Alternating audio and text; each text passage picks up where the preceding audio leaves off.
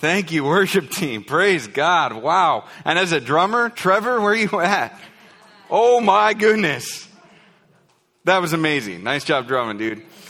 All right. So, here's what happens this time of year. We eat our turkey or ham, whatever you eat. Thanksgiving the next day, and we're like, Christmas, yay! Here's the deal. I like Christmas, kind of. I like Christmas when it comes. But we are going to celebrate Christmas. Everyone's always asking me right after Thanksgiving, where's the Christmas decoration? December 13th, okay? We're going to start a Christmas series that week. We'll have all the decorations. So just hang tight, 2 more weeks, and then we'll start Christmas at Stonebridge. It will come. It'll be great. Couple of resources for you. If you don't already have this or know about it, we have these Romans journals. If you're at home too and you're watching this and you want one of these, it's got scripture on one side, spot to take notes or whatever you want, doodle on the other side. If you want one of these, we could even come and deliver it to you if you live in Boone. And we also have the Stonebridge masks as well. So if you're interested in that, they have the little cinch thing so you can adjust them, and the little nose piece. So I think they're all right. And they have a little logo. So if you're interested in that, we could also deliver one of those to you as well. And if you're here, those are both on the table in the lobby. So check that out. All right. We're in Romans 7 today. So if you want to start turning to Romans 7, we're going to look at 7, 1 to 12. And while you're going there, I just want to point out something that I find funny as a pastor. I find it funny and weird and strange and I don't know, all of the above when people apologize to me for swearing. Okay? And what's even better, though, is when they swear and then they find out I'm a pastor later and then go back and go, oh, I'm so sorry I said that, like I've never heard those words or said them. I just find it hilarious. And I think a lot of it, for most people, I think, is rooted in this common belief that Christians and Christianity is all about obeying rules or being a good moral person, trying as hard as you can to measure up. When in all actuality, Christianity is not about rules. It's about a relationship. Jesus didn't come to make bad people good. He came to make dead people alive. He came to make orphans children of the Father. It's relational. And the result should be obedience, absolutely. But it certainly doesn't mean we're perfect. And it certainly doesn't mean that's our focus, is the rules. Our focus is now Jesus. It's a relationship. So I want to give you a little background. If you missed it, we covered Romans 6 the last couple of weeks. So if you look at this chart with me, Romans 6 is basically about how we're dead to sin. Our identity now, if you're a follower of Jesus, your identity is no longer sin. So we're dead to sin. Have you ever heard the saying, some people say like, I'm a sinner saved by grace. I'm just a sinner saved by grace. I don't think so. Your identity is not sin anymore. Certainly we still sin. But that's not who we are. You're saved by grace and sometimes you sin. I think that saying is wrong. But anyway, this is our identity. We found that in chapter 6. We're dead to sin. Our new identity is that we are alive to Christ. Our identity is now found in Jesus, not in sin. Chapter 7 follows a similar pattern, but it's a little less familiar to us. So I'm going to try to help you understand that this week, and then Eric Smith will help us next week understand the last part of it. But Romans 7 is basically this. You're dead to the law. We're dead to the law. We'll talk about what this means in a second, but we're dead to the law and we're alive to the Spirit. Our identity is found in the Holy Spirit. It's found in relationship with God, not in rules, not in the law. All right, let's read chapter 7, 1 to 6, and we'll break it down. Romans 7, verse 1. Or do you not know, brothers, for I am speaking to those who know the law, that the law is binding on a person only as long as he lives? For a married woman is bound by law to her husband while he lives, but if her husband dies, she is released from the law of marriage. Accordingly, she will be called an adulteress if she lives with another man while her husband is alive. But if her husband dies, she is free from that law. And if she marries another man, she is not an adulteress. Likewise, my brothers, here's the point. You also have died to the law through the body of Christ, so that you may belong to another, to him who has been raised from the dead, in order that we may bear fruit for God. For while we were living in the flesh, our sinful passions, aroused by the law, were at work in our members to bear fruit for death. But now we are released from the law, having died to that which held us captive, so that we serve in the new way of the Spirit, and not in the old way of the written code. Now, I'm going to show you some pictures in a minute to help you understand these verses, because these are hard to understand. You look at this, even his analogy, you're kind of like, if you really start looking at it and comparing it to what he's talking about, you're like, I don't quite get it. I don't quite understand what's going on. And here's why I think we don't understand it very well. One of our elders / councilmen pointed this out to me. We didn't grow up with the Old Testament law. Okay, unless you grew up Jewish, which you would have then, but I don't think most of us, maybe any of us, grew up memorizing the Old Testament law. That's literally what they do, to memorize it and just have it in their veins. This is what they're all about. They did. Most of the people Paul is writing to, if they didn't grow up with it, were very, very familiar with the Old Testament law. So he starts talking about the law, and they would have been like, oh yeah, I get that. Whereas we're like, I don't really understand. So I want to help you understand with some pictures, because I'm a very visual person, as are many people. And I think emojis are fun. So we're going to try to explain this with emojis, okay? Now, before we do this, I have to say one more thing. I am not making any statements about marriage, remarriage, or divorce here this morning, and neither is Paul. So don't get caught up in that, okay? Don't try to go, oh, okay, well, I can do this with marriage and that's not the point. Okay, he's trying to make a spiritual analogy through marriage. All right, let's look at our first one. Verse 1, it says this. At the end, it says, the law is binding on a person only as long as he lives. So here we are, okay, without Christ, you are bound to the law till death do you part. Okay?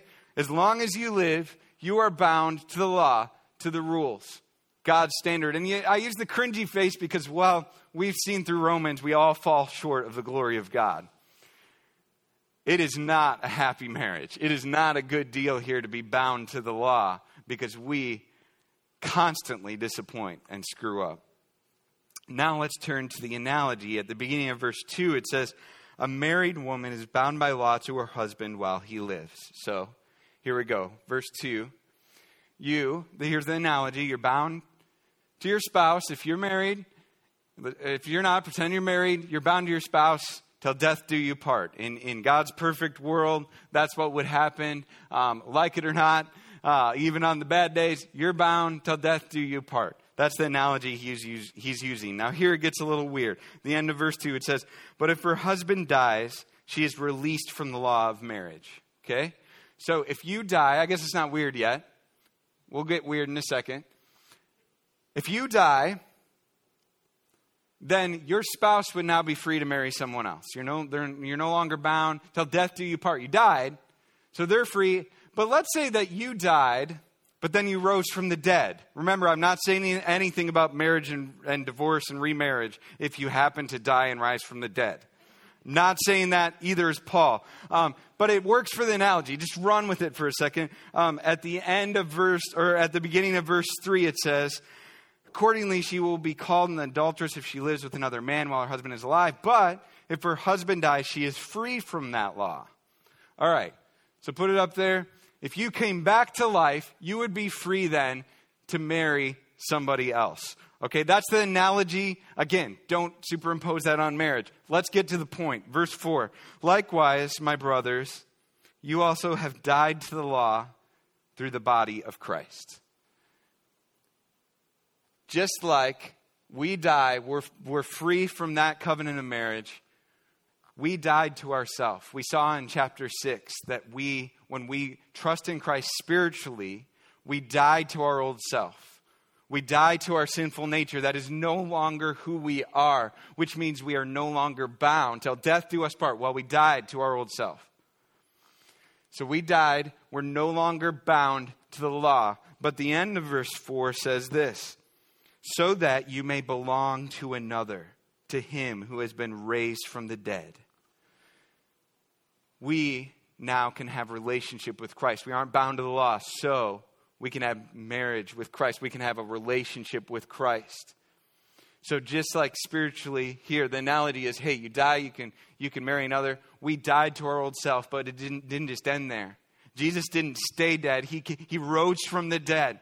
And so we rise from the dead as well. Spiritually, we get a new life, a new identity found in Christ. And because of that, we now are bound to him. And we're happy because we can actually have relationship because he took care of our sin problem. So if you're not tracking with me, maybe this will help. Let's go to the next one. Verse 5. Read verse 5 with me. For while you were living in the flesh, our sinful passions aroused by the law were at work in our members to bear fruit for death. Here's us, apart from Christ, bound to the law. Because of our sin, rules come in, and we're going to see this later in this passage. I'll explain this more in a minute. But sin, just our sinful nature, when we hear rules, we go, I want to disobey that. And we do. And even when we obey it, we often do it with terrible motives.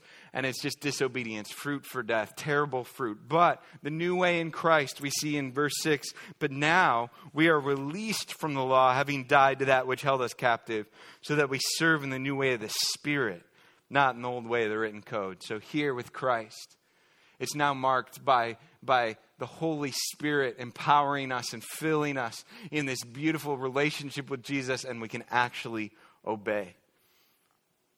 This is my feeble attempt to explain Romans 7, 1-6 through emojis. Let's move on to the next section. This will help us understand it even more. 7-12. What then shall we say? That the law is sin? By no means. Yet if it had not been for the law, I would not have known sin, for I would not have known what it is to covet if the law had not said, you shall not covet.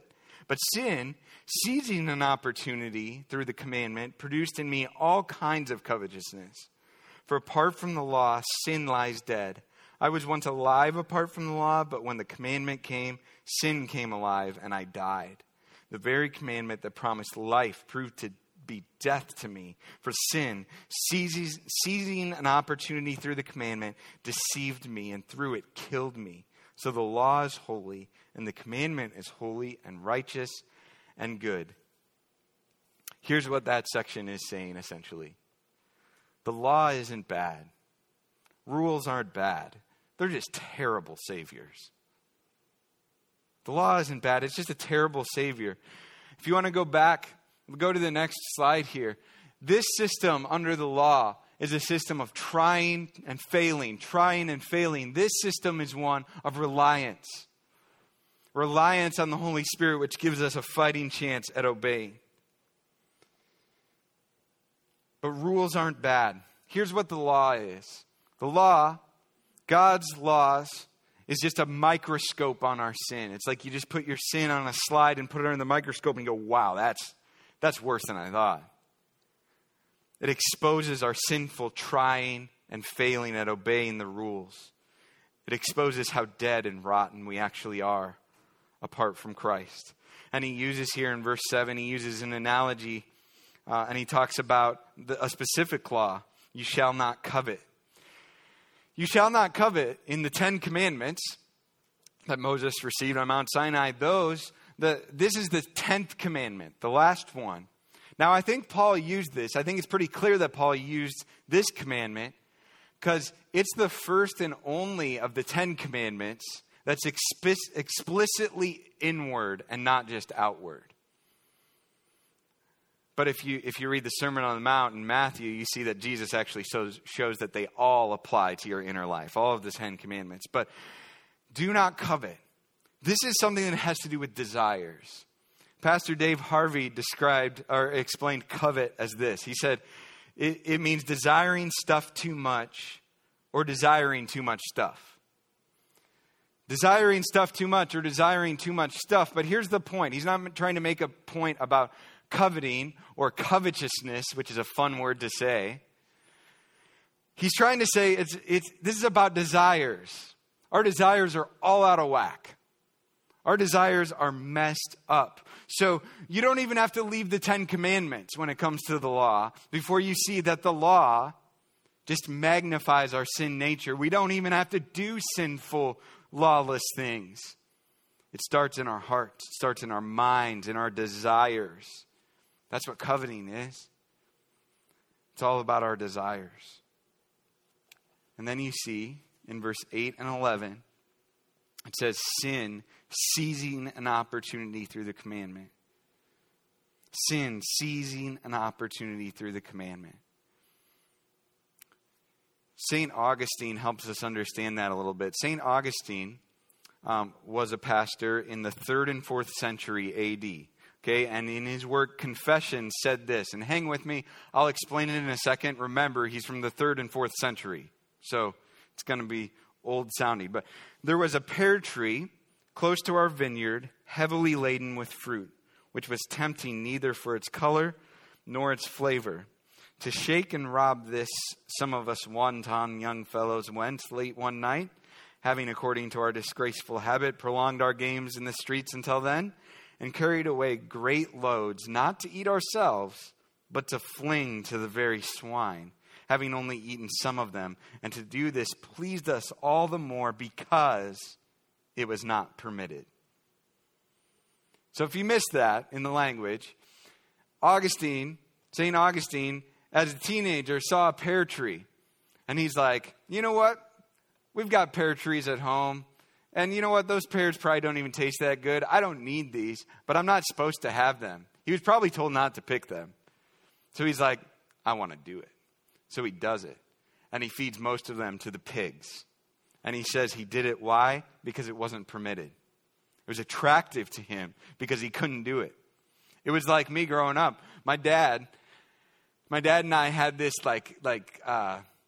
Simba. What's Simba's dad's name? Mufasa. Thank you. Simba and Mufasa moment where he takes me up to the edge of our property. We had 10 acres of wood. And there's this cliff, or we called it a cliff. It wasn't really a cliff. I went back there recently, and it's probably a 15-foot drop-off of dirt that they were just digging out dirt for fill dirt. Anyway, he brings me up there when I was young and goes, don't ever come up here. Don't ever come up here because you could get very hurt. This ground isn't stable. Don't come up here. So guess what I did? I went up there a ton. I played around it. I jumped off that thing, slid down it, brought anyone, my cousins, friends, anyone. Hey, let's go to the cliff, you know. Why did I want to do it? Because I was told not to. That's what it means that sin seizes an opportunity through the rules. We hear rules and we go, I want to do that. That's our sin nature. The law is a microscope. It exposes our sinful trying and failing at the rules. But he ends verse 12. The rules aren't bad. The law isn't bad. It says, so the law is holy and the commandment is holy and righteous and good. They're not bad. They're good and godly. But in verse 10 it says, the very commandment that promised life proved to be death to me. So the law itself, even if you look at the Old Testament law, promises life. Look at Leviticus 18:5 with me. It says, if you obey my decrees and my regulations, you will find life through them. I am the Lord. Here's the problem. The first word, if. If you obey. The rules aren't bad. They just are terrible saviors. It is clear. If you haven't been paying attention during Romans, it is clear that we all fall short of the glory of God. And the wages of sin is death. None of us obeys the law to a T. And so it proves to be death to us. So here's the purpose of the law. Here's the purpose of the rules. It's just to expose our desperate need for Jesus. The law's purpose is to expose our desperate need for a Savior. The law is good. It just is a terrible Savior. Look at what Paul says in Galatians chapter 3, verse 23 to 26. Now before faith came, We were held captive under the law, imprisoned until the coming faith would be revealed. So then the law was our guardian until Christ came, in order that we might be justified or declared right by faith. But now that faith has come, we are no longer under a guardian. For in Christ Jesus, you are all sons of God through faith. It says that the rules are just a guardian. They were never intended to save us, but they weren't intended to be bad either. Let me give you an analogy to help you out. Imagine that you never met your father. And if that's true of you, I'm so sorry. But imagine, if that's not true of you, that you never met your father. And then at age 6, he writes you a letter. Just out of nowhere, you get a letter in the mail from your dad, and he says, hey, you need to do this and not do that. Just gives you all sorts of advice. But then you don't hear from him for years. And so you really struggle to follow his advice because you're like, does my dad actually care about me? Why would I want to obey someone's advice from someone that clearly isn't around and just abandoned me? But then, one day, your dad shows up and he's back in your life, and he doesn't just write a letter to you. He shares that advice with you in person. He helps you live out that advice. He walks with you. That's what this means, that the law was a guardian. It wasn't a bad thing. So it wouldn't be a bad thing if your dad wrote you a letter with some advice, but it's going to be really hard to want to obey that unless he's walking through it with you. Because of Jesus' sacrifice, it goes from a letter to a father, to a dad coming home to the sons and daughters. We go from sinners to sons. We go from delinquents to daughters. And now our dad walks through life with us, strengthening us to obey, motivating us to obey, empowering us to obey, and giving us grace even when we fail. The law was a guardian. It was meant to help us out until he came. And that's what it did. What do we do with all this? We need to live out our true identity. We need to rely instead of try. Our identity is that we are dead to the law. We are dead to the rules. And we are alive to the Holy Spirit in relationship with Christ. Look again at verse 6. It says, but now we are released from the law, having died to that which held us captive. There's our identity. Dead to the rules. But identity drives action. Or put a different way, who you are drives what you do. Who you are drives what you do. So the end of verse 6, it says, so that we serve. So that we serve.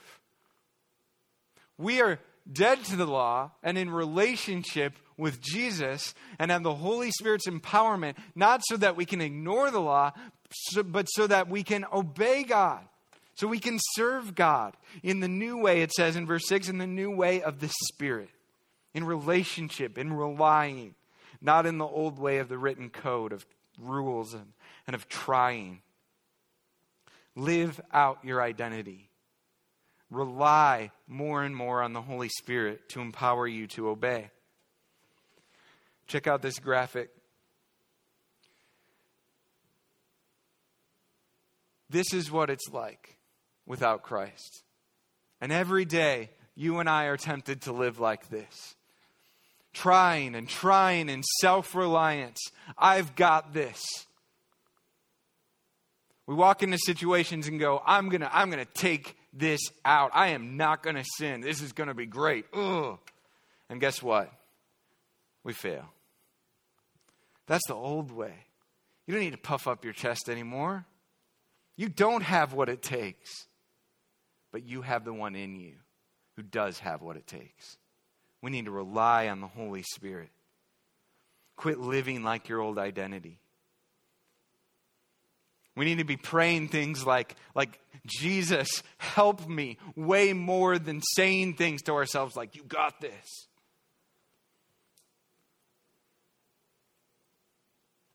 Jesus said, apart from me, you can do nothing. You need the Holy Spirit's empowerment. And it's much more relational and much more enjoyable to walk through your Christian life depending on God than thinking you got it all together and can take care of it.